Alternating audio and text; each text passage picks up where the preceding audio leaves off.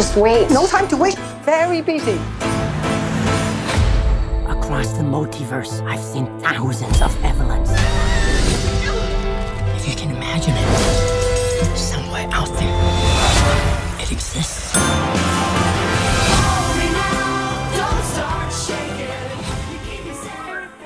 The only cure for the everything bagel of nihilism is some googly spoiler man eyes. This is Spoilers.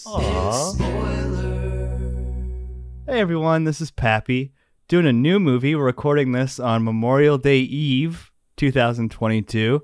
We've got Now they're going to know how long it takes us to put out an episode. Well done. We've done this before. We'll set the stage. The Lord of the Rings were recorded circa 2018, so glad we finally got those out. But we're here to talk about a brand new movie, so hopefully get this out before 2023. Everything, Everywhere, All at Once.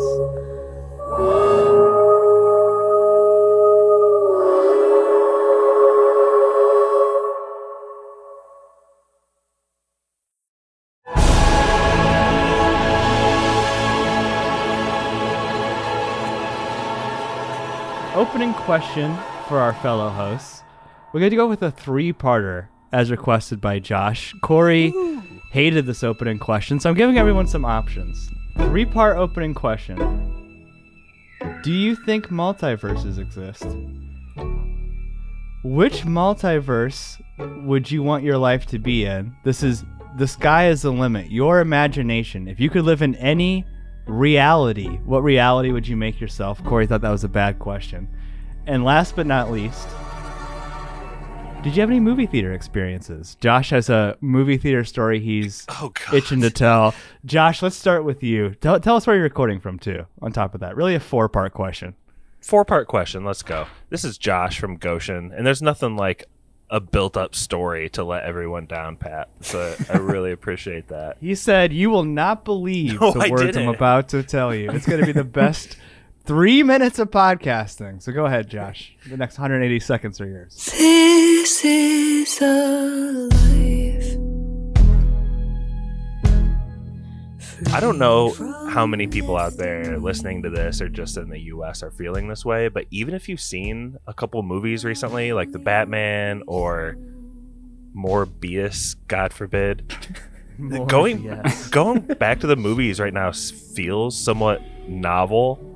I felt like I hadn't been in there for forever, but really it had only been like a month or two, and a guy, we had like that classic comment guy in there, and he was pretty money. He laughed at a lot of good parts during Everything Everywhere, but the classic moment from him came during did you guys have the trailer for Top Gun 2? Mm-hmm. Yeah, I think so. So the very end of that trailer, it's like this epic sound of a jet flying by, like, and Tom Cruise says something epic like, "I'll never let you down again," and like the credits pull up, and this guy like 2 rows behind us, it's just like a silent theater, and he just goes, "Oh, fuck yeah, man." He's pumped. He was pumped. Everyone was pretty pumped. Everyone was kind of giggling too when he said that, but that really set the stage for a great theater experience with this movie, Pap. And as far as your like really in-depth question about the multiverses, I don't buy this. There could be different realities, but I don't think there's like other me's. You know what I mean? Like, but Josh, if infinite monkeys typed to infinite typewriters, they could write out the whole Spoilers Man script at some point. I know. And if monkeys with hot dog fingers killed the monkeys without hot dog fingers in like the initial battle, then we'd all be living with hot dog fingers, right? The initial battle. Whatever that was. I don't know. High level philosophy. The deciding factor of humanity. They call it the initial battle in history books. It's the Battle of Evermore, actually, is what they called it. The initial battle. In the beginning, it's like 10 guys. There were monkeys with hot dog fingers. This is like many lives that could have been from entertainment. So yeah, just one of me, and I wouldn't be able to bear living in a different reality, man. I got like wife and daughters and stuff, and they need to be like the same ones that I personally raised. So that's where I stand on the 4-part question there, Pat. That's a very Wanda Maximoff answer you have there. I made them. I'll go next. This is Pappy, recording from Kalamazoo, Michigan, like the Primus song. I agree with Josh. I don't... Listen, it's fun to theorize about there's infinite versions of yourself living in parallel universes. I doubt that's the case in objective reality, but I would love to live in a universe where I don't have hot dog fingers, but everything's made out of pap dogs. That sounds delicious. And you can just go to town eating Ew, this bro. microphone, my So desk. many nitrates. Dude, I ate 3 hot dogs today. I took 21 minutes off my life, if you believe the powers that be. But that would be my ideal universe. And then my only theater highlight, did you guys have the trailer for Marcel the Shell with shoes on? Yeah. Did you guys? Dude, I did not. I fucking love Marcel. I have been a huge fan of those YouTube videos for a very long time. I say the community says so for so long. I cannot fucking wait for that movie. Josh, did it pique your interest? It looks amazing, Pap, but I don't think I'm gonna watch it, man. I felt like you're about to start crying during the trailer. Right. Whew, I don't like that kind of stuff. Too sad, man. He's a sweet boy. He but pulls at your heartstrings in 2 seconds. Can't imagine what he'd do over the course of 90 minutes. Speaking of a man who pulls at your heartstrings, Corey, 4-part question. Tackle it however you want. I'm sorry the question wasn't up to your standards, but do you think multiverses exist?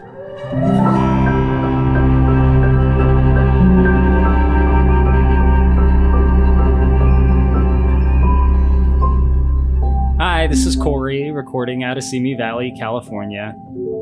Marcel the Shell didn't do it for me, Pappy, but I did see, or I did kind of like predict or estimate, I guess, that would be like a Pappy and Stevie thing. Mm-hmm. I was like, who the fuck is this for? Then I was Me. like, oh, Pappy and Stevie. It's for me. Those are the guys. Pappy, I wouldn't mind existing in the Morbius verse. I'm kind of on a Morbius thing lately, as is everyone who has seen Morbius or even heard about it. It's a cultural phenomenon right now. This movie Morbius came out, starring the greatest actor of our time, probably Jared Leto, Sweeping the nation. and it's amazing. I mean, we should probably just do a pod on Morbius tonight because, I mean, compared to Everything Everywhere All at Once, like Morbius is just so far above and beyond. I gotta say that. You're hurting me physically. Theater experiences. I have a Morbius theater experience. So I went to see Morbius.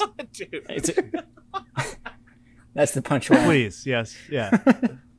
There was like a fucking middle school field trip group of kids in this theater. There was like 15 of these fuckers. They took up more than a whole row. Bunch of little kids. Annoying, right? They're like saying swear words and you can tell, like there's no parents around, by the way. So you can tell they're really taking advantage of that. They're like swearing excessively. Like everything they say is fuck or shit. Talking loud as fuck during the trailer. Shit. And I was like, these kids are going to be talking during this movie. They're going to fuck up my Morbin time.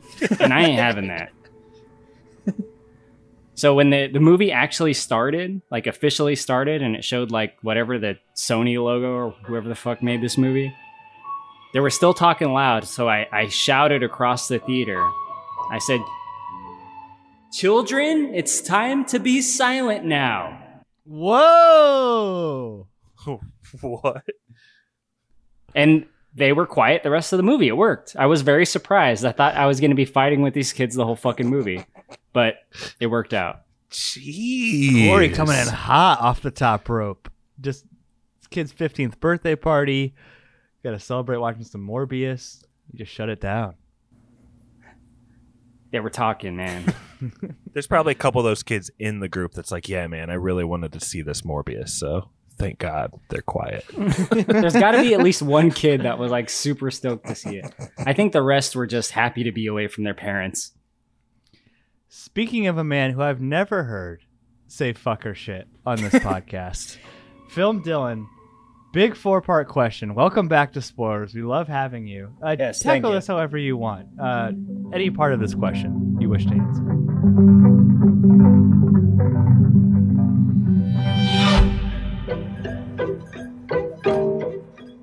Yeah, I'll do my best here. It's kind of embarrassing. I had the most time to think of an answer here, and I've got nothing as far as what multiverse I'd like to live in. I think it's such an infinitely broad question that I was not able to capture something that truly grabbed me. This is Dylan, by the way, from the podcast in the study. I kind of let that hang out there for a second.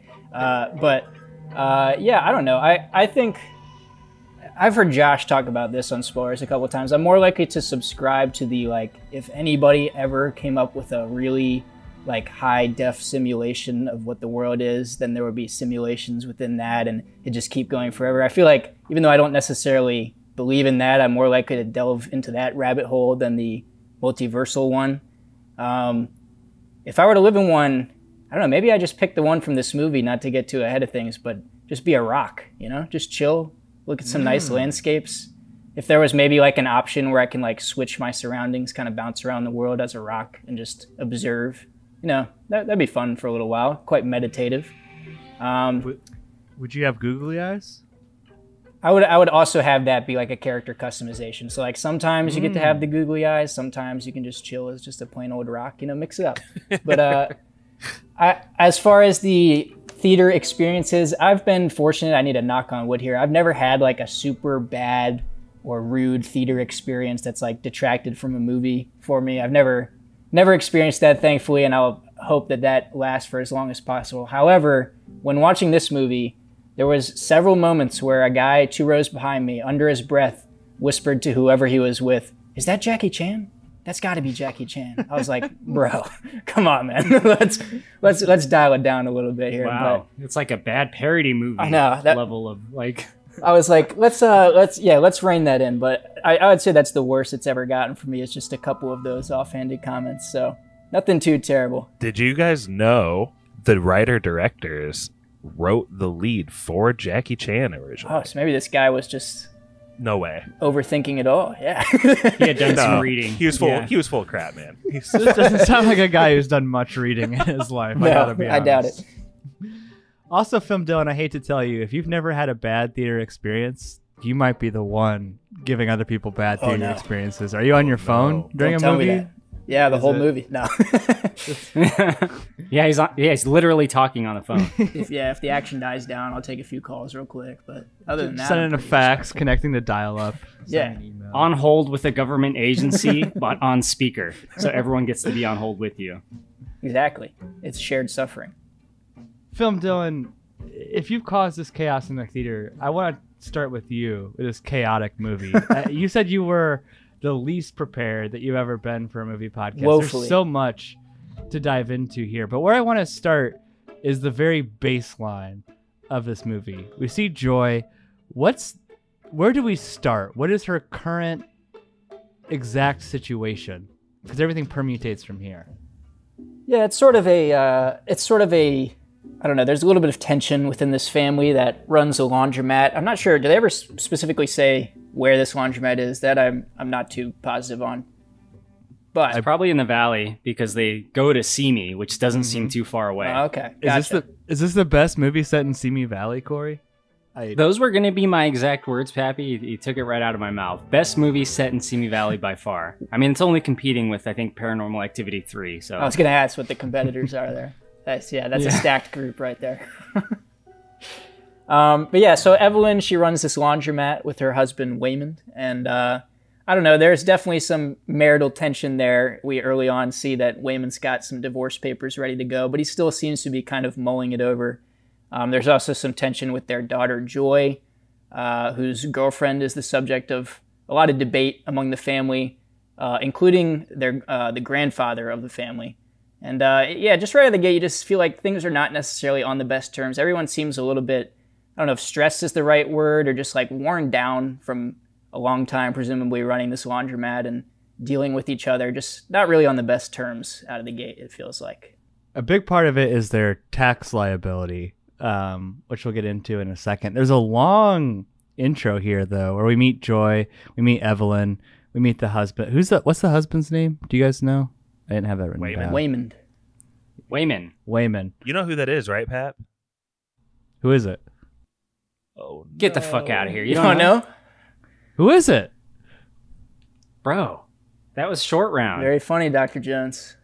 Cover your heart, Dr. Jones. He needs medicines. Sorry. As I better knew him, Data from the Goonies. He was a very No way. prominent kid actor in, I think the late 80s. He kind of like left movie acting. Like he was still working on movies. I think he's like kind of known as a stunt coordinator. But this is kind of like his big comeback as an actor. I think he went back to school for a while. That's pretty cool. I did not recognize him at all. Did you like his performance, Corey? Was this a worthy comeback for you? Dude, I fucking loved his performance. He's awesome. He's so good. amazing in this. What he's asked to do is fucking insane. He pulls it off.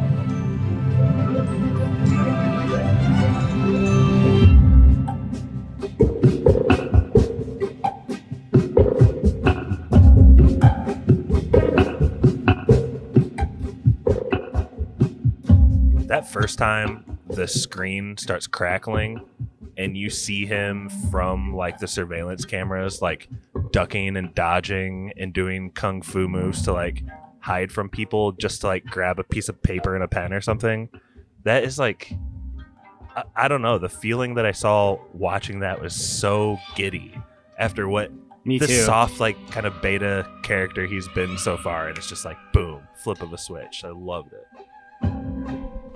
Yeah, I mean, he really shows off his like acting chops in this movie. Like a lot of people get to in a movie like this, which is really cool. It's kind of like one of the great things that comes with a great concept movie, right? It really lets the actors showcase the different personalities that they reach for, that we'll get to as we describe the movie itself. But I really liked him especially. He had, I think, some of the strongest emotional pulls within the movie.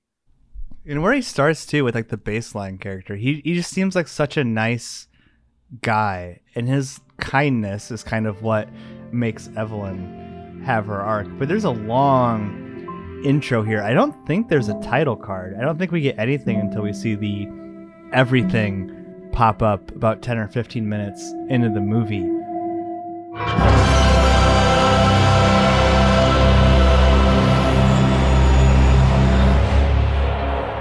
Which is where we start to get into that concept, Corey, that you were talking about. Can you explain to us what's happening? It's kind of Matrix-y. I think they call it verse jumping, but what's the basic premise here?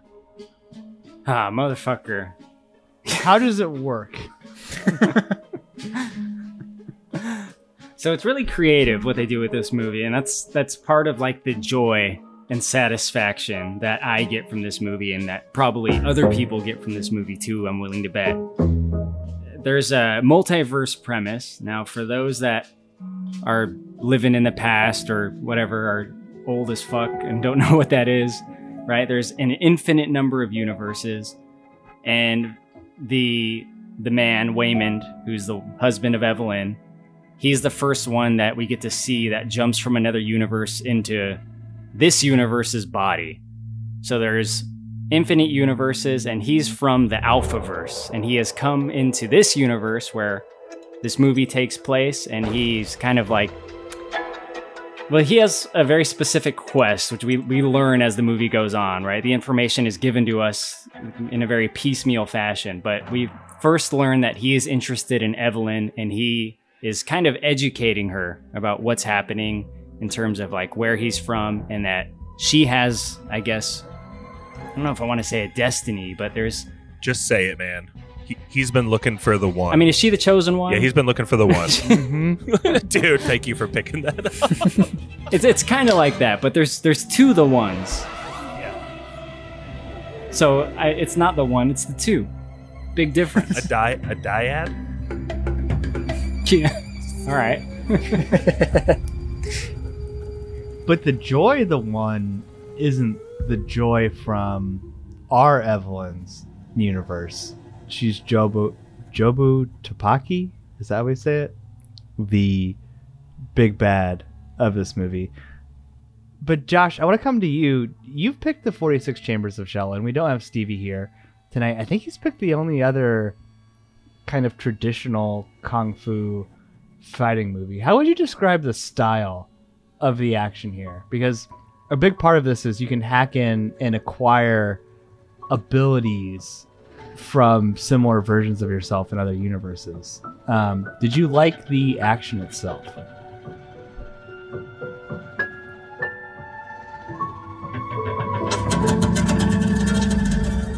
Yes. Not to be too Lindsay Ellis-y, but it reminded me a lot of Kung Fu Hustle. It's like outlandish, cartoony, but engaging mix of practical and CGI effects. I think like the two directors, like they've kind of made their living doing music videos and just like being really engaged in the effects. I know that they use the Adobe program After Effects like themselves as part of the team that like does the special effects in this movie. Hi, this is Daniel Kwan. This is Daniel Scheinert. And we are the Daniels. And we wrote and directed Everything Everywhere All at Once. All really well done and smooth. And the reason it reminds me of Kung Fu Hustle, I think, is because of how playful it is. Like, they will be fighting in like maybe 80s clothes with like a butt plug as a weapon, maybe. Right. Or to like turn into a toaster and someone will throw a penguin. It's really just off the wall, right? Anything can happen. And we've talked before about like that feeling of watching a movie and you don't know what's going to happen next. It's pretty much the whole time during these fight scenes, I'd say. I think it's great too that it gets you there, because the beginning is very like focused on like this family and their drama and like I guess just the hardships that come with life in general, right? They run a small business and their apartment or house, whatever it is like connected to their laundromat, and it's very claustrophobic. It's a fucking mess. There isn't like a single area of empty space within there. And I've told people this before, like it takes a little while to get you there with this movie. So you got to like give it a fair shake. Because like when it does start becoming the movie that it is, it's like so outrageous, and like you said, Josh, like anything can happen, and that's a real big piece of the enjoyment factor, I think, right? Like you don't know what's coming next, and that's fun. Mm-hmm. But even more than that, there's like a silliness and playfulness to the mechanics of this movie. Like at one point they say, like explaining how it works, and she goes, "This doesn't make any sense," and he goes, "Exactly, that's the point. Like don't think about it," because to jump between universes, you have to do something silly or improbable. You have to do like the most improbable action at that moment in time or something. Exactly. Did this not remind you guys of Loki and like those little monitors they had of like people getting away from the center mass? Or do you know what I'm talking about, Corey? Like the variant timelines in Loki? Yeah, the variant graph. And as long as you weren't going like too much of a variance, you would like stay in that middle path. But if you did something weird, you would like show up and they would like come mess you up. Something like that. Appears to be a standard sequence violation. Branches growing at a stable rate and slope. Variant identified. I beg your pardon? On behalf of the Time Variance Authority, I hereby arrest you for crimes against the sacred timeline. Hands up. You're coming with us. I'm sorry, who's us? Last chance, Variant. Like I said, I don't know if it makes literally any sense at all, but it doesn't really matter. You know, like it's the Tenet mindset. Don't try to understand it. Feel it. Just keep feeling it. Just keep rolling with it. Film Dylan, we haven't talked about Jamie Lee Curtis. So all of this learning to jump, the learning of the mechanics of this movie happen in an unlikely place for excitement, the IRS office. I thought you were going to say Simi Valley. Oh, well, also Simi Valley, home of Corey. Arguably, Film Dylan, the most boring place on earth, a tax office in Simi Valley. What is Jamie Lee Curtis like? She is quite the investigator. She has several butt plug trophies that show that she is the best at her job. Which, by the way, was obviously a great visual gag at first. There was no part of me that thought that was going to come back around. So that's got to be one of the better payoffs of the movie. I'm sure everybody tends to agree on that. But I mean, I was like, that's it. I thought it was a great throwaway little visual gag, and instead it becomes pretty essential. But regardless, yeah, she does not lose. And I'm not a tax genius, but it seems to me that they're basically auditing this place. They've made a lot of purchases that they've written off as business purchases that aren't really business purchases. I think a karaoke machine is one of the big points of contention. And yeah, it's just looking like it's going to be the end of this laundromat unless they can get some things squared away, which with the state this family's in and their laundromat seems rather unlikely at the moment. And Jamie Lee is on the case, which was also a welcome surprise to see her pop up. I did not know she was in this movie coming in, and she inhabits this role in a pretty fun way. Frumpy is a good word Very to describe good word. her. She has a permanently like hunched back. I don't know. She seems unpleasant as a person to deal with. She has a pretty prominent like gut, like a beer belly. Right. Yeah. I'd describe it as. Yeah. And I was wondering the whole time if it was fake or not. I mean, Jamie Lee Curtis is getting up there in age, you know. True Lies was a long time ago. But I got to imagine she's got like a fake chest piece of some kind. There's one shot in the movie, I think, that's like POV. And it's when Jamie Lee Curtis tells Evelyn to sit down. And we see it from Evelyn's perspective. And it's like, I feel like the directors just really wanted to shoot Jamie Lee Curtis in a POV perspective. Like, we all saw Halloween, like that, you know what I mean? Like reliving that, like when she sits down. But Josh, all of these tax problems are kind of Evelyn's fault, right? You mentioned you're happily married and love your life here in this version of the multiverse. Perfect. Don't you think? Everything. She's not the best wife, though. You know what I mean? That's kind of her arc in a lot of ways to be a better mother and a better wife. Yeah, I mean, I think it's... Dude, she's the worst Evelyn. They go Exactly. out of their way. In all the multiverses, it's made very clear that this is the most pathetic, I think they say, Evelyn. You know, she's cheating on her taxes and she's in the midst of getting caught. Her husband is like the nicest person on earth. She's treating him like shit. Her daughter is LGBTQ plus and she can't accept it. She's like blinded with fear from her father in a very unhealthy way and like kind of cowed to him. So yeah, there's no relationship. She's not kind of like actively fucking up at this time. Yeah, and it's funny because she always assumes her husband is making things worse, right? Like she's not even present enough in the moment to understand that he's buttering up to this tax agent with cookies, right? She's just dismissive of everything that he's doing. Where in reality, it's like, dude, the reason we're in this trouble is you bought the karaoke machine and wrote it off as a tax expense, like you're some kind of like singer when we own a laundromat. Like all of this is her fault, but she's not really able to see it at this point. Well, don't you think that kind of layer of the movie is maybe hidden the first time? Because I think that conversation becomes like a backdrop of her starting to explore this multiverse in the janitor's closet. You know what I mean? Mm-hmm. Well, there's a lot coming at you too, right? Because at one point it's thrown out there that Jamie Lee Curtis is like targeting the Chinese community, which doesn't really seem to be the case, but maybe not. I don't know. There's a lot of like moving pieces when you're in this first chapter trying to like wrap your arms around the movie. And then Corey, it just goes totally insane when we start to see the Jobo Topaki. I think I'm saying that right. Battle style. I know you love the Always Sunny music, but how would you describe like some of her action sequence? Because it's fucking bananas. Like it's off the wall. Well, before we even see her action sequences, we get to see just like some really great ones with Waymond.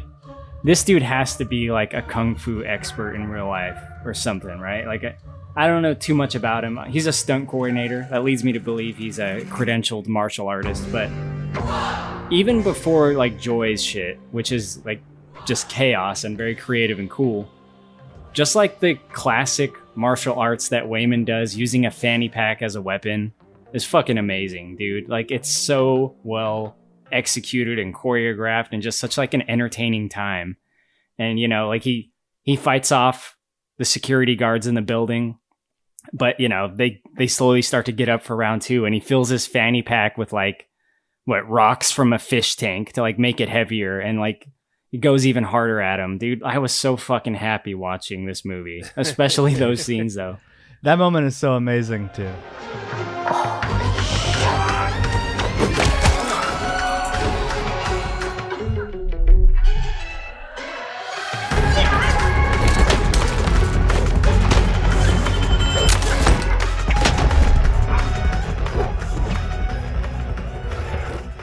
The movie is pretty action-packed, but it doesn't always be... I mean, it's not always like that, but when it is, it's just so good.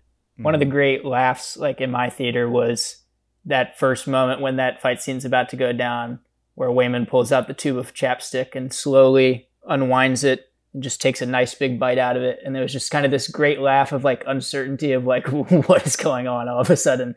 Like, obviously that becomes the main mechanism for acquiring new skills throughout the movie, but it's that first one that sort of breaks that ice. That, I mean, that was just a great moment. That's where I was like, all right, I knew the general multiverse premise coming in. How this is going to tie in, I have no idea, but I'm looking forward to finding out.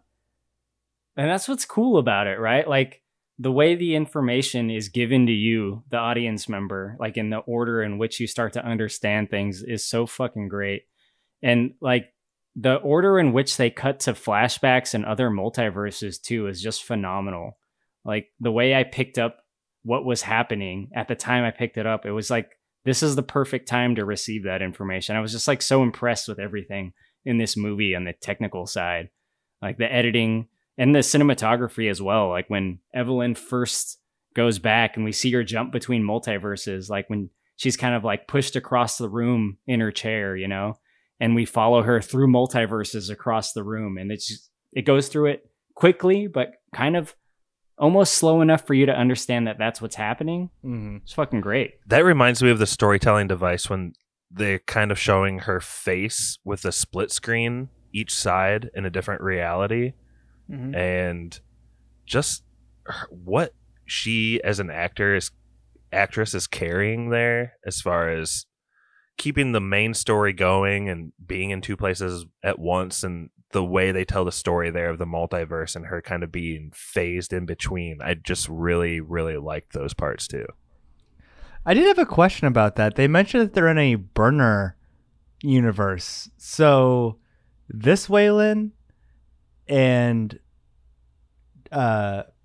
she just die? Wayman just die? Like, is he just like killing off similar multiverses, the one that they jump to? Like, yeah, that one's already like bagel inhabited or whatever, because everyone has like this circle on their forehead. So like that one's already like a dead prospect, I think. I do want to come back to the chaotic battle style with the Looney Tunes sound effects, but Film Dylan, Corey mentioned the bagel. Can you explain? I called it the bagel of nihilism. I feel like that's what that movie is going for, but I'd say that's what is pretty the accurate. bagel? Yeah. It believes in nothing. I believe in nothing.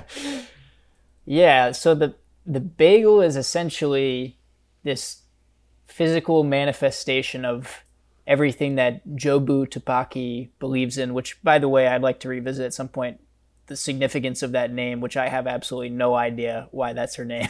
But it's sort of this physical version of everything that she believes, which is that the universe and everything in it, it's so vast and infinite, and there's so much going on that in the long run, everything means nothing.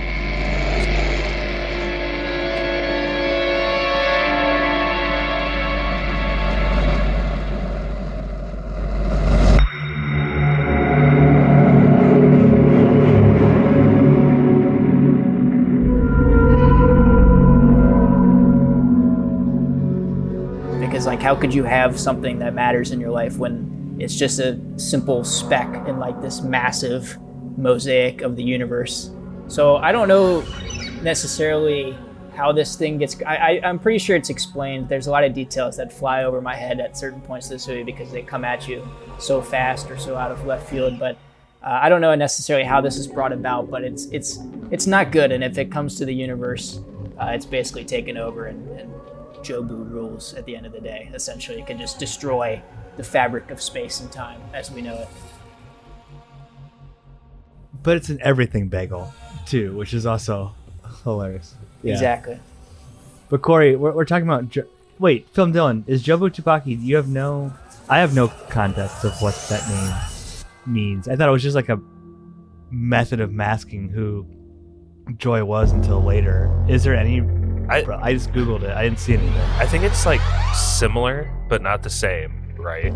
So it's just a slightly different reality. But this just popped into my brain. I'm probably way off, but Jobu Tupaki sounds much more like a non-American name than Joy.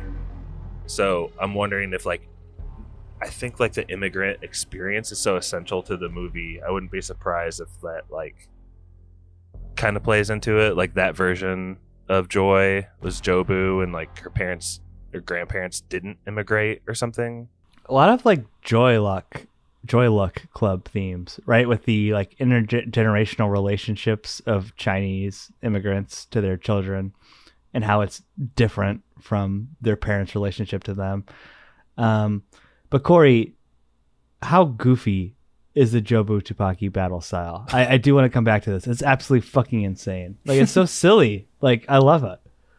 It's pure randomness, right? Because Joy, Jobu Tupaki, whatever we're going to call her, the antagonist of the movie, she's living each universe simultaneously due to a failed verse jump or whatever it was, verse jump experimentation, right? So she's the one that's created the bagel, but when she's confronted in the universe that we spend our time in, she's basically taken out cops that are trying to get her out of the building, and she's doing it in insane and creative ways. I remember she turns one guy into confetti and explodes him. Mm-hmm.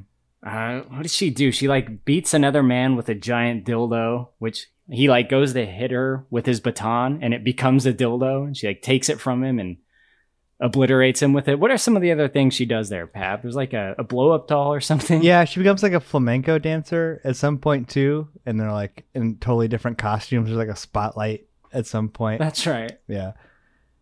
And I think at one point she there's Looney Tunes sound effects. And so it's borrowing from a lot of different forms of media. I like this kind of mashup that we're getting to. It feels like this is what the directors and writers like, and we're seeing a lot of that. Because she has something like the dildo or something non-breakable, and she tosses it, and you hear a pot smash. Right, that old yeah. classic pot smash sound. It's a sound cue that doesn't make any sense within the context of the movie.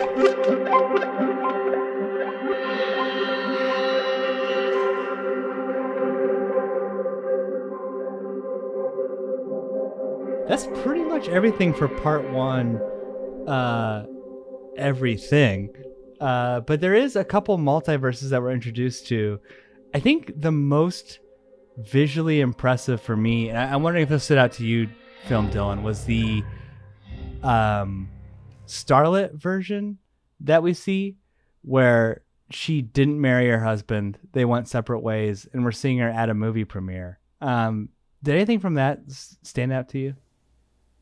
Yeah, I think this might be one of the kind of linchpins of this movie, as far as it's the universe that shows Evelyn what's there in her life as far as at least Wayman goes. And there's a great sequence later in this movie where she kind of thinks back across the universes of how in all of these crazy times or sad times, Wayman's just kind of this light who's always making jokes or hitting a bell at the laundromat and asking people to guess the song or adding googly eyes around everywhere. It's sort of this one universe where she realizes what's already there in front of her, and it's done in this kind of great homage to movies like In the Mood for Love. I think the director's Wong Kar-wai. He's got his style all over it of the bleeding neon colors and the motion blurs and stuff like that. Throughout that whole sequence, it felt pretty one for one with In the Mood for Love. So I think that was a big tip of the hat. But yeah, that's a pretty enjoyable universe, as well as the just some of the sequences we get of Evelyn being that movie star and just kind of doing some of the martial arts that Michelle Yeoh has been seen doing before. Exactly. Yeah, pretty enjoyable universe, which, by the way, if we're starting to get into these alternate universes, I think that means we're past the point where we get a big end credits fake out. Did you guys fall for this at all? It's at about the 100 an hour 20-minute mark, so it could plausibly be the end of the movie. But I'm like, there's no way. I didn't see anyone start to stand up. So. No, not at all. Not in this movie.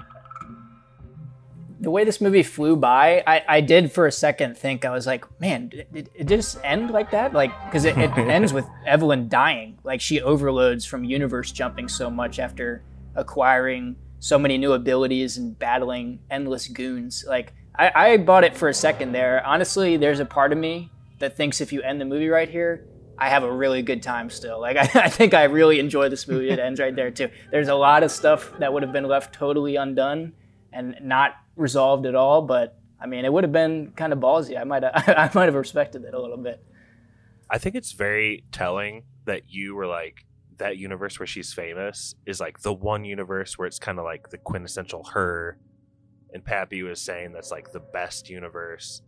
To me, when I was watching it, that seemed like meta, like that was the real, like Michelle Yeoh. Yeah, Michelle Yeoh. Michelle Yeoh, like that's the real her from like Crouching Tiger, Hidden Dragon, or like what is it? Crazy Rich Dude, Asians? they show her at the premiere of Crazy Rich Asians. I saw that. Right? The poster in the background. Yeah. So that's Earth. That's Earth 1. Yeah, Earth 616, if you will. But I was thinking the same thing, and I thought it was really cool. I mean, with the exception of like her kung fu training being so like Hong Kong like cinema, you know, like it was like very like what Kill Bill was trying to do, right? With her like having this like old wise like mentor that's like training her in these outrageous ways, that has super buff yoked out pinkies, right? With like the fucking huge. Yeah, they don't. I was gonna mention the pinky. They don't like rest on their laurels. Like there is like an Earth. Would you say Earth 616, where she's just like a movie star? But then there's another one where she was, I think she was taught to use kung fu with like a cookie, and then another time where she uses kung fu with her pinky, and that's one of the best parts. That's one of like the lasting images for me, Corey, when she's like doing some sort of like squats or bench press just with the pinky. Gets like a huge, it gets swole as hell. It's uncomfortably big. It's like The Rock, but a pinky. Yeah, dude. Right? All of The Rock's, Dwayne The Rock Johnson's mass is in her pinky in that part of it. Film Dylan, you mentioned how it's reminiscent of In the Mood for Love. This part 2 everywhere is a version of Evelyn that's just like drenched in red, which really reminded me of that. But this part 2, like I said, it comes after the 90-minute mark. This is a 2-hour and 20-minute movie, so it's pretty long. But this is where things really start to get crazy. Were there any of the like cartoon Pinata? You mentioned the rocks, like when she's trying to connect with her daughter in this part, which I think is like really the heart of this part, and embracing optimism which she gets from her husband. But were there any of those like crazy trippy parts that piqued your interest? I would say I enjoyed the sort of universe jumping, like quick flashes of her and Joy. Honestly, this part is where the movie loses me a little bit. There's a certain point, and maybe it's just diminishing returns on the randomness or unpredictable nature of bringing in the like statistical improbability things that allow you to get new powers or stuff like that. But at a certain point, it felt like some decisions were a little bit random for random's sake. And I don't necessarily see this as a huge negative on this movie. I still come out pretty positive on it, but there was a couple moments here and there where I was like, I think The Rocks was one of the major ones that hit me, where in a movie where I had just been having like so much fun on this kind of roller coaster ride, a lot of movies could take this turn into like, I don't know, something meditative almost, and I would enjoy it. But for whatever reason, this one didn't fully land with me with the rocks and stuff like that. I had more fun exploring the alternate universes of Ratatouille, for instance, or the hot dog one. I mean, those are more fun to me, where they just take one concept and inject it into a world. Sort of the quick flashes as far as the editing style goes, I don't know. Some of it felt like it was going a bit too far, but that's taste to me. I can't say that's objectively anything wrong with the movie. So, dude, when I saw Ratatouille, I was like, Pappy and Stevie need to watch this movie. Real. That's why I sent a message to the group thread immediately after seeing it. I didn't want to spoil that, but I was like, those two guys need to see this For joke. that This alone. joke works so fucking well. I'm glad you like it, Corey. I didn't know. Like, my thought seeing that was, this is the kind of joke that Corey wouldn't like. You did enjoy the Oh, hell raccoon yeah, under the bro. chef hat. Yeah. Well, first I saw the dude had a raccoon tail, and I was like, that dude's wearing one of those stupid raccoon hats. And then it's a fucking raccoon doing Ratatouille. He's in the Davy Crockett universe, apparently. Yeah. That's what it is. I always forget that name, man. I'm feeling a little bit of what Dylan is throwing down with the movie sagging just a little bit in this section. And for me, I kind of put my finger on it, like the first time and even second and third time you see these alternate universes, and there's actually kind of a finite number they show. There's like probably like 7 to 10 prominent ones. It becomes clear in this middle section that they're kind of repeating those same ones instead of like all new ones. And so I think you start to drag on them a little bit, but I don't want to give everything away. Back in the third act, almost all of them just completely pay off and you forget about that feeling. You know what I mean? Mm-hmm. Yeah. There's one in particular that I find interesting. We've talked about Jamie Lee Curtis. There's one where Evelyn is in a lesbian relationship with Jamie Lee Curtis, but it's all taking place in this multiverse where hot dog fingers are a thing. And Jamie Lee Curtis is quite elegantly playing Claire de Lune, which is playing in the background of this pod. You've heard it before. Lune, as the French would say. Dylan, what do you think the point of that one is? Like, that one felt a little bit too much for me. Not in the sense that it's so far out of bounds, but that was too silly for me. You know what I mean? I feel like you can be more creative than it's our universe, but hot dog fingers. Like, the sky is the limit. I don't know. I'm kind of with you there. That felt a little too random and silly. Did you get that same vibe? Yeah, I can see where you're coming from. I think well, for one thing, one of my favorite jokes in this movie, at least as far as reference-based jokes go, is what Josh coined the initial battle, the last alliance of the hot dog finger monkeys. Yeah. I mean, that is a great joke with the 2001 reference. I thoroughly enjoy that. I thought we were going to be abandoning that world after the initial exploration of it, and instead they do delve into this relationship. I get the feeling that, yeah, like the directors, and they basically, I imagine they just sat down one day and they're like, all right, we've got this multiverse movie idea. They've got all the bones. Today is the day where we just get to throw down like 20 funny multiverse ideas. And at some point, one of them was just looking around and they're like, it's our world, but I don't know. They've got hot dogs for fingers. And they probably both just busted up laughing at the idea of that and injected into this movie. Like, I think the directors probably had a lot of fun, just like almost in an inside joke kind of way of what between themselves they were like cracking up thinking of when coming up with some of these multiverse ideas. And that to me feels like the best example of that. I don't know, every time they would cut back to it, I'd get a chuckle or two, just like at the look of these hot dog fingers. But I can see what you mean about it being a little bit too silly without like really deviating in a meaningful way from just a regular world at the same time. Mm-hmm. Were you guys pulling down any Trey Parker, Matt Stone vibes off of some of this stuff? Like, they're well known for they would totally do like a hot dog fingers like love scene, right? And they're totally known for just like playing things into the ground until they become funny again. Yes. I was thinking of South Park during this movie. Yeah, it does feel like that. There are a lot of things in this movie that I thought were just a one-off reference. And almost everything comes back, right? Like the hot dog fingers thing comes back, the butt plug thing comes back. Even the Ratatouille thing, that was just Evelyn, the lead, remembering the name of Ratatouille incorrectly earlier in the movie. And that's another multiverse. I just like how things come back around in it. Like they seem to do that very well.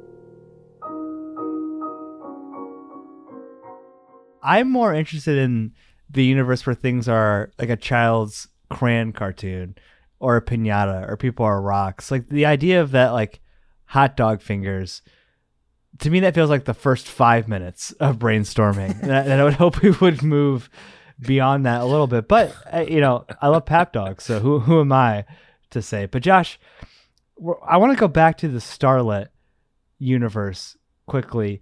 I think the heart of this movie, and I think a big part, best part of the movie, best part of this is there might even be some intergenerational differences in younger people today. And I'm getting super broad. This doesn't apply to everybody, but with global warming, growing up post 9/11, maybe there is more of a sense of nihilism today in America's youth. And the best line in the movie, when I choose to see the good side of things, I'm not being naive. I'm being strategic and necessary. Did that hit home to you at all as a father of multiple daughters? The case for optimism here. The case for optimism and treating being nice and humble basically as an equally powerful instrument as being mean or angry or violent. This is how I fight. I love it. And this is how I win. Right. Yeah, it's pretty epic. And I love the turn that like Evelyn throughout this movie has just been like, I'm being held back. It's Joy's fault for being queer. It's my dad's fault for being overbearing. It's my husband's fault for being a pushover. And then like this turn in the movie where she's obsessed with herself as an actress. Like she basically just wants to like escape real reality and just go like live in this Crouching Tiger, Hidden Dragon, Crazy Rich Asians universe, Earth 616. Yeah. Which is well set up too, because Evelyn loves the movie at the beginning of the movie, right? Where she's watching some like The King and I or something like that. That's true.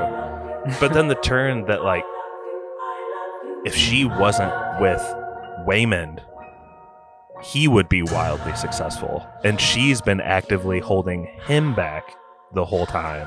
Mm-hmm. That is cool.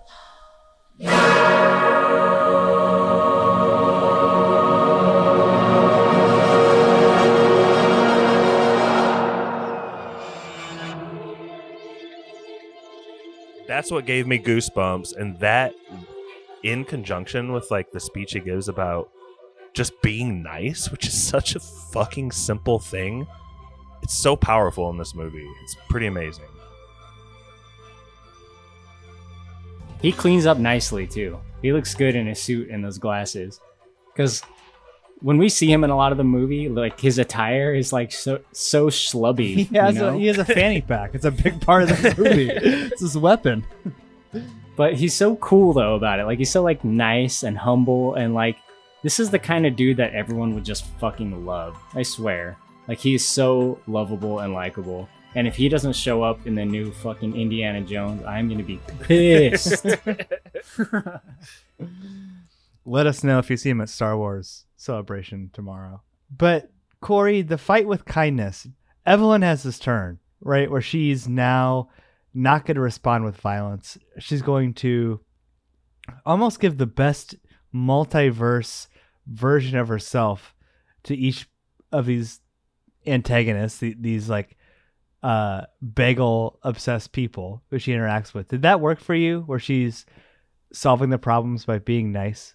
Yes, dude, I loved it. It was so It's good. So many things in this movie made me happy.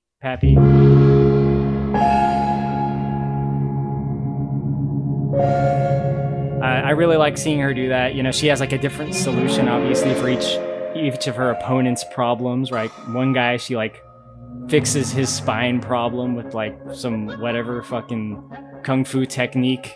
She like unlocks his chakras and he feels better. My favorite one though is like, oh yeah, two of the people coming at her as like a man and a woman is like she like snaps her fingers and like their husband and wife at a wedding and like they kiss and it's just like they just got married. It's like these two people needed love in their life and like they fit together. I don't know. It's great. It really is great. Like, it's like you guys were talking about, like the joys aspect of things, about living in every universe at the same time is just one of pure nihilism, which seems like an easy road to go down if you're in that kind of position. But Evelyn's like awakening is that, I don't know, it's like it's one of acceptance and of I don't know, just really taking it for the best of everything as opposed to the worst of everything, and that's really cool to me. I love how they like delay the raccoon Ratatouille like payoff. Like that's like one of the last plot lines to get us all. But she's like, "I can carry you," and he's like pulling her hair and like directing her. It's fucking great. I can carry you. Yeah, that part. I lost focus a little bit during that part because I realized that was filmed in Simi Valley. Like I knew exactly where that was when they were in that parking lot. Have you It's been in to Simi that Valley parking Town lot Center. before? Oh, many times, dude. It's like right by like where this comic shop used to be here in Simi that I used to go to all the time. But so like during that moment, I'm like, you know, I'm enjoying like how everything's paying off and stuff, but I'm like, oh fuck, that's the parking lot. And then like everyone in the theater, once they say that this place is in Simi Valley, there's like a murmur in the theater, right? Because I'm in Simi Valley. So everyone's like, this is Simi Valley. And then like when stuff in Simi Valley comes up, you get like kind of get that again, like, oh, that's over there on First Street. Dude.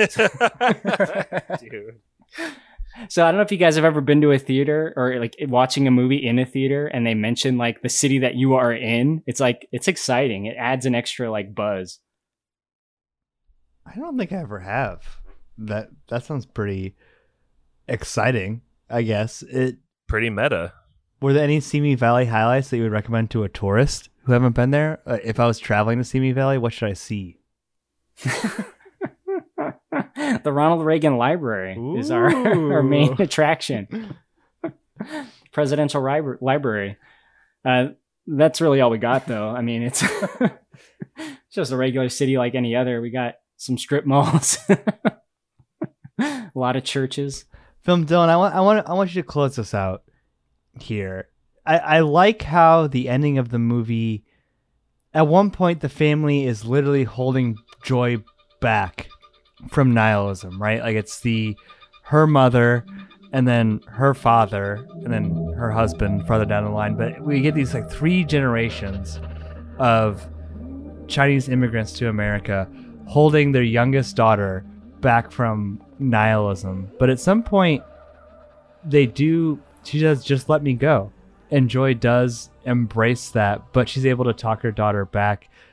What were your feelings towards the end of the movie here, Film Done? Was this a cathartic ending for you to part 2 everywhere? Yes and no. I'll be honest. I really, really like this movie, but when it gets into some of the giant themes and messages that it's going for, like I kind of alluded to earlier, that's where it starts to lose me. And that's not really this movie's fault. I don't really know how to chalk this up, but it's not this movie's fault that its first hour is so much fun with the insanity of the jumping and the power acquiring and stuff like that, that when it starts to get into these huge themes and ideas, I'm like, yeah, but I kind of want to just get back to when Waymond has to paper cut himself 4 times before he gets killed. Like, I can't really hold that against this movie, that it's just, I love the start of it so much that when it actually wants to say the deep things it wants to say, I'm like, I like the fun stuff. But for what it's worth, I think it lands that pretty well, even if it doesn't necessarily resonate with me, of kind of delivering this message of like, hey, maybe the world is, or maybe the universe rather, is this giant tapestry where nothing matters, but even if that's the case, at the end of the day, I'd still want to be right here with you and with this family. Like, that's a pretty well said message of like taking you out to this giant scale and then honing in on what really matters, like what you've found in this universe that means something to you and somebody that actually appreciates you. So I think, kind of seeing everything wrap up in the part 3 of this, and like Evelyn kind of realizing what she has and getting that second chance, it works pretty well, even if I have more fun in the roller coaster of the first half of this movie. Yeah, dude, that moment with Waymond when Evelyn is Michelle Yeoh, essentially, and she takes him out to the alley like you were talking about, and she says, our life would have been just doing taxes and running a laundromat, and it would have been bad, and we would have been unhappy and poor. And the way he delivers his response, when he's like in that nice suit, smoking a cigarette with those cool glasses, lit in the alley, and he says, I would have loved to just do taxes and run a laundromat with you. Yeah. Fuck. Such a strong emotional beat. You're able to have that 1-for-1 comparison of like how much happier he is in that life, even though divorce is on the table. Like, he just seems like this happy-go-lucky guy, and in this universe, he's kind of this melancholic actor type who's, I don't know, doesn't seem to really be enjoying things too much. Right. He's kind of more detached, Yeah. right? Yeah. The joy that is Waymond is lost when he's not with her. That's a good observation. He's smoking the cigs, and I think that's kind of a symbology too. Like, he's just trying to kill himself out there slowly. What's the symbology there, man? For real. I think, Josh, Film Dylan had a valid criticism. Were the themes of this movie diluted at all by the silliness and craziness of the premise for you? I think it lands it here at the end for me.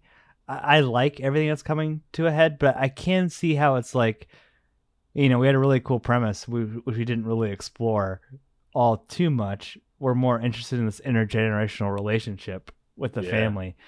Did it hit home with you? Did you feel the feels at the end of the movie? I did. It's hard to explain why, though, right?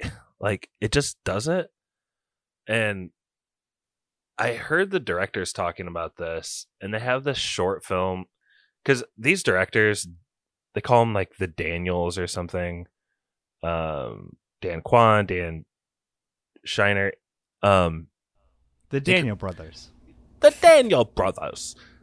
They're not brothers at all, by the way. No. Yeah. They have this short film it's just called like Puppets, I think. And it's supposed to be like this silly fight scene between these puppets that gets kind of weirder and weirder. But then they started adding these like sweet, sentimental aspects to it.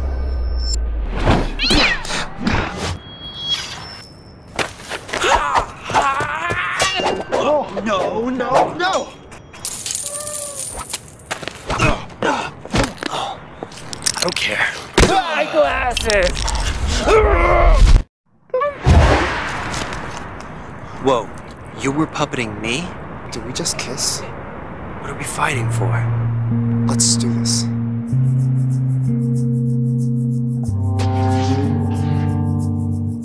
That short film like won awards and like turned heads and stuff, and they realized that there was like something, their work together, there's something to like this ludicrous, absurd silliness that can somehow attach to like the big issues.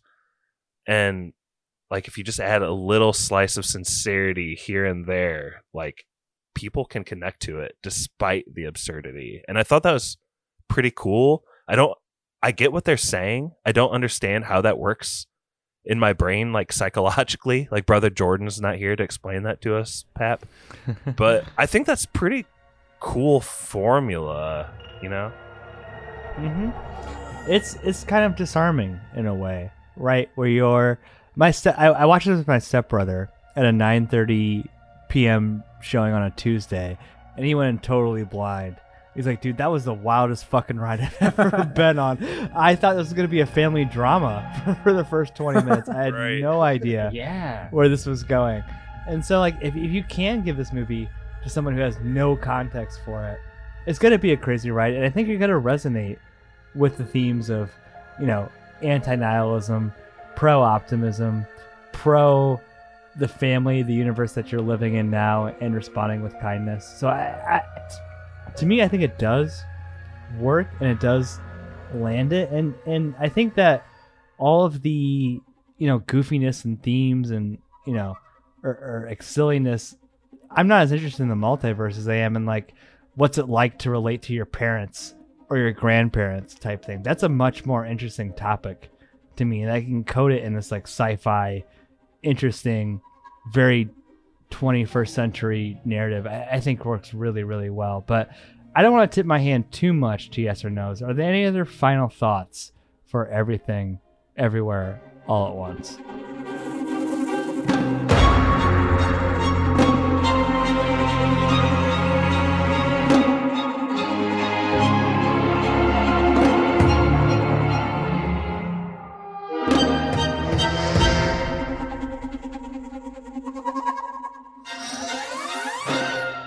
I was listening to a podcast about this movie by The Atlantic, and the main host, her name's eluding me, but she is Asian American, and she just, like, so relate. I've heard this over and over again from Dan Kwan as well, one of the two directors, and from other people. Like the immigrant experience and being a child of immigrants or being first or second generation American is, like, huge part of this movie. The Asian experience. I could tell you all about it as a second generation Japanese man myself. Please do, Corey. No, I actually can't. Go ahead. No, I hope that you can and that you would if you felt like it. But this lady from The Atlantic on this podcast, like, she started crying on the pod when she was thinking about the part in this movie, Everything Everywhere, where the grandpa just starts speaking perfect English to the daughter. And she was like, she's had that thought where if her grandpa could speak English or she could speak Mandarin, then they could, like, actually connect and not have to speak in these, like, broken English fragment segments. And yeah, so I just thought that was, like, really powerful, even though that's not my experience. This is a very Asian movie for sure. And I'm glad that this isn't getting the, like, oh, it's woke because there's not, that it doesn't star white people. I'm glad I haven't heard, like, murmurs of that anywhere, because I'm fucking done with that shit. Hey, there's a lesbian couple. It's woke. Thank God that wasn't a topic of conversation that I ever stumbled across. But James Hong is the grandfather. We haven't mentioned that particularly. We have said that he's in it. Good point. He's fucking amazing. Lopan, James Hong, like, this dude is a legend. Yes, Lopan. He's, like, funny and cool, and, like, I don't know how this dude is still doing it, but he's still doing it, like, just as cool as ever. I fucking love this dude. And I love his, like, fax machine mech suit that he has inexplicably at the end of the movie. Like, how does he have this? I don't know. I don't fucking care. He has it, and it's fucking dope. It's like his Ripley, like, I'm gonna fight an alien, but it's made out of, like, a dot matrix printer. It looks like the end of Aliens, for sure, with this, like, you're right, attachments. It feels like, Corey, I do, are there any sort of themes, like, does that resonate with you at all as a part Asian American? Because I feel like there's this huge pent up demand, right? And when things like Crazy Rich Asians or this come out, they're cultural phenomenons. Everyone loves them. It feels like the Asian American experience hasn't been sufficiently told in film. And there's a lot of, like I said, pent up demand towards that. Do you feel that at all? Or is that? I mean, I think for a long time in Hollywood, like, Asians have kind of been, like, shortchanged in movies. I think there's definitely stereotyping, and there's just not a lot of, like, I don't know, how do you say this, like, well-marketed movies starring Asians until, like, maybe the last 10, 20 years, or maybe even less time than that. I don't really know, but I'm just glad that, you know, this movie exists and others like it exists. I remember going into Shang-Chi last year, was it? Thinking that the main character was going to behave a certain way because I had a fucking Asian stereotype in my head that I don't know how it got there, dude. I'm Asian. Media. I thought, Media I thought he was going to be a certain. I thought he was going to News? be like a stoic hard ass. Mainstream film. That's how it got there. I'm just joking. But anyway, like I don't know, like it's cool. It's good to see. You know, I don't want to go into the woke conversation shit, but you know, it's cool. Let people make movies and let them do the things that they're naturally good at. This movie shines in a lot of ways. It's got an all Asian cast. It works really well. I like it a lot. One of the moments that the directors really keyed in on as like quintessential of the Asian experience is when Joy and Evelyn have this moment in the parking lot where it's just they're just kind of like looking at each other and they're about to say bye and they love each other and don't know what to say, and Evelyn just spews out all this BS about how Joy needs to stop fat. Yeah, she's getting fat, needs to stop like talking so much, probably says she needs to brush her teeth more or something like that. And get better grades. Yeah. The two Dans were visiting Dan Kwan's parents, and this was like way back earlier in their careers, and as they were leaving the house, Dan Kwan's mother did that same shit to him. And on like the ride away, his other buddy Dan was like, dude, are you like okay? And like Joy in this movie, after it happens, they did a pickup shot so she could be in the car sad, and it's like it really works. But in real life, Dan Kwan was like, oh yeah, I didn't even really like notice it. It was just like par for the course. That's how they always are. Well, that's part of it too. It's like that's how she expresses love to us, right? Yeah. And even at the end of the movie, she doesn't change on that point. She's like, hey, you need to grow out your hair. My daughter's girlfriend. Like, you know what I mean? And that's my way of knowing that I care about you. I care about, like, you know, the way that you look, and, you know, it's my way of telling you I love you. But and I see you is something that kept coming back to, like, I see you, I'm present, and like it's too awkward to pay you a compliment, so I'm gonna say this like kind of fucked up thing instead, I guess. Which is like so much of what her family wants, right? Is just be present, you know, like acknowledge what I'm saying, respond to it, like be here for me. But let's get into yes or no's. I'll go first. A24 movie. I don't think we've said that yet, but this is a hard yes for me. I fucking love the shit out of seeing this movie. I didn't go in totally blind like my stepbrother, but I went in pretty blind. I knew there was some universe jumping aspects of it, but I think this movie is threading a very thin needle of cultural commentary, comedy, and action, and it pulls it off in a very fantastic and interesting visual way. I really enjoy how we're seeing different, you know, mediums of film sometimes getting meta on the actors' lives to tell the story of like a multiverse. And I'm not crazy about the multiverse concept, like I said, but I think this movie pulls it off as well as possible. I love the references. I think it's super interesting. I would recommend this movie to anybody, and it's a hard yes for me. Let's go west to east. So Corey, Josh, film, Dylan. Can we start calling it, when we do that, can we start calling it like Eastist to Westfoldist or something like that? Can we just call it the Westfold? Westfoldist to Eastus. Yes. Corey, you go next. Yeah, this is Corey. Kylo Ren memes. Most Westfoldist. I will be falling first, probably. I think this movie is really great. I loved it. I absolutely loved this movie when I saw it. And it took me by surprise because it's way better of a movie than the trailers make it out to be. Although I'm glad that I wasn't oversaturated with trailers for this like I am with other fucking movies. Like, sometimes you see a trailer so much that you just start to like hate something. Really glad I just saw this here and there. I'm glad this movie also came out before Doctor Strange. I think that's really important for this movie. another part of me is sad that it came out after the Spider-Man movie, which also dealt with the multiverse. But I want to say this, I want to get it off my chest. This is one of the first things I thought of when I saw this movie.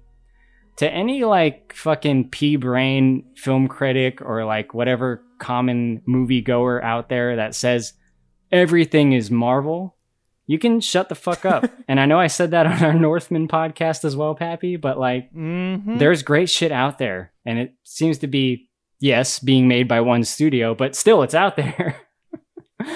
This movie's a great example of that. I mean, it's just so creative. It's so cool. It's so nice to see an original property like this that just does so much and it hits all the genres and it hits all the beats and it's just so fucking well made technically.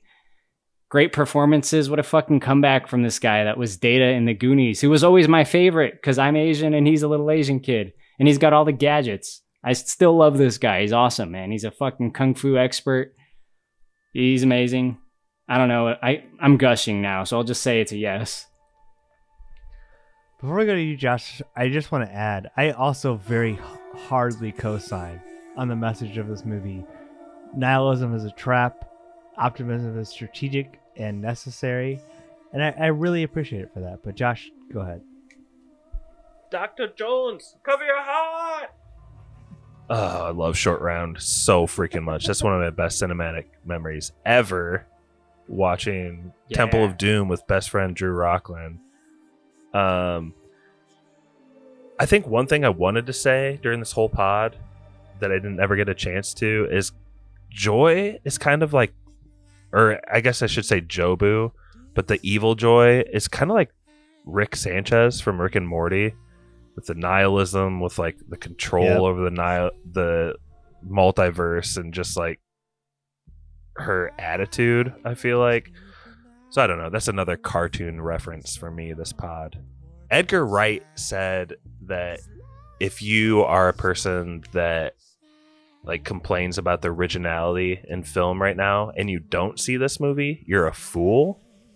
And I think that's a pretty cool quote. And last quote that I think is just amazing is going back to director Dan Kwan. I think he said that his grandparents owned a laundromat, and you hit it on it earlier, Pap. Like when they're in the IRS, that's like the least place you'd imagine like a cool, interesting scene playing out. And what Dan Kwan said is like he would love it if he could just put like a little nugget in like the cultural subconscious that is like you could look at an Asian-owned laundromat and see the multitudes in it, which are inherently there with all people, I think. And I think that's a really cool message and just like kind of a really sincere note that the director had like in his heart while making this. And that's pretty cool, and it turned out extremely well. I think this is my favorite of the multiverses movies. Spider-Man, Infinity War, Stranger Things, even though that's not a movie, and I like all that other stuff. I think this is my favorite one. So yeah, Vigo, yes. Hard yes for Josh. And last but not least, the proprietor of the Cine Study Podcast. A podcast which there's never been a better time to subscribe to. I think you're really hitting your stride. Like I said, The Long Goodbye is like one of the best podcasts you've ever done. But Film Dylan, what do you say to everything, everywhere, all at once? All right, well, I'm going to round this out with a yes. I think I'm probably, of the group, the softest yes, but it's still a yes. I don't know. I think I like almost day by day go back and forth on aspects of this movie, and I think it's a testament to just how jam-packed with content this movie is. Like, for any movie of whatever this exact runtime is, this probably has the most just stuff in it, if that makes any sense. This movie was number 1 on Letterboxd for quite a long time, actually. I don't really think it should be anywhere near the top spot. I mentioned that in my Letterboxd review, but that doesn't take away from the fact that it's a really fun time at the movies, which is the other thing I said in my review. Just to get my kind of critique summed up and out of the way before I go back to the stuff I like, I do think this movie takes some turns into like, let's be random for random's sake. And when I get that vibe from the movie, that's where it tends to lose me, rather than when I feel pretty seamlessly like taken in with the fun mechanisms of jumping universe to universe. Like that just feels a little bit better integrated into the story than some of the editing tricks that are pulled or some of the alternate universes that are explored. I think the best example of that would be the bagel. Like, why is it a bagel? I don't know why it's a bagel, but it just feels like one of those decisions that's made, like it just adds an extra little quirk. So that is not necessarily with my taste, but you know, I can't say it necessarily dilutes this movie for me. That's something you mentioned earlier, Pappy, that I found really interesting, is like, it's hard to tell if this movie delivers its message extremely well or if it's diluted by just the massive amount of stuff, like I've mentioned a couple of times now, that it's throwing at you. And I think it really boils down to a case-by-case basis. Like, this is a big message. There's a lot of components thrown into it. It's this giant mosaic of stuff surrounding that message. And it's like, it's just going to be up to you and your taste if you walk away at the end and you feel really moved by this, or if you walk away and you don't like it, or if you walk away and you're like, hey, I just enjoyed all of the fun, like, explorations of crazy universes that we just went on. It's a movie with great action. It's a movie that, more so than any movie I can think of recent memory, you can just see the amount of work that must have gone into this movie, into the script, into the production, into the editing. Like, this must have been a massive undertaking. I think it has a lot of fun with references that you don't usually see. Like, how many times do we see a comedic nod to In the Mood for Love? Like, I think this is the only example of that I can ever think of. Like I say, it's hard for me to make full heads or tails, but it's still a yes. I have a lot of fun with this movie. I especially have fun with everything leading up to that end credits fake out, man. That portion of the movie, it just really gets me going. I love that stuff. And yeah, like you guys were saying with A24, like, maybe every now and then their movies tend to revisit things that their movies have already visited. Like, there's kind of the classic thing of A24 has one ending that they go to about every other movie. Like, cult. They joined the cult. And like, I don't know. I think A24 is ultimately needed. Like, they produce some of the most original stuff we're going to get. And if you're already getting sick of that formula, I think this will shake you up in a pretty fun way. So yes from me. Sorry, I might have gotten a little bit rambly there as I went back through my thoughts. But yeah, yes from me. And thanks for having me on this pod to talk about it. I really had fun talking about it. Love it. Always love talking to you, Film Dylan. 2 super quick things on what you just said. I think it does invite a rewatch, though, so maybe Definitely. that would lend itself to digging those themes a little bit more. I agree. It's definitely not one of the best movies of all time, but maybe one of the best movies of 2022, which is saying a lot. And I think it'll be a juggernaut. I think this movie will continue to gain like fans and a giant cult following through the years. Like, the fact that it's got this reaction so immediately after coming out is a pretty good sign of things to come. Agree. Corey, I know you have to leave. I have a yes or a super quick trivia, closest to. Can you stay for that? I promise it'll be fast. Yes. All right. Let's go. What year did the Joy Luck Club come out? Winner, since this is Spoiler Man. Corey, you go first. 1994. Film Dylan. The book. Joy Luck Club. Oh, the book or the movie? Sorry, the book. The book. What year did the book come out? Corey, you want to re-guess? Oh, 1982. Okay. Film Dylan. I have no idea. 79. Okay. Josh? I would say 90. It is a classic story of intergenerational relationships between Asian American immigrants. Josh, you're the closest. It came out in 1989. So let's go. Throw it to Spoiler Man for us. Spoiler Man, don't make Google eyes. Please. Adios.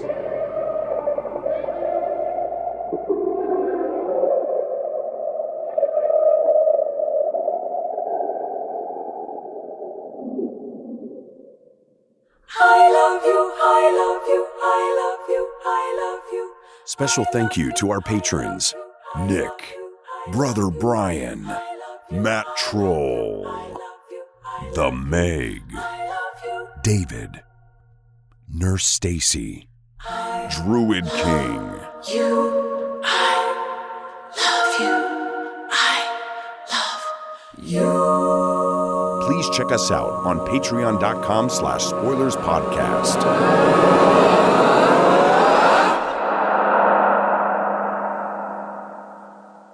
That was Spoilers.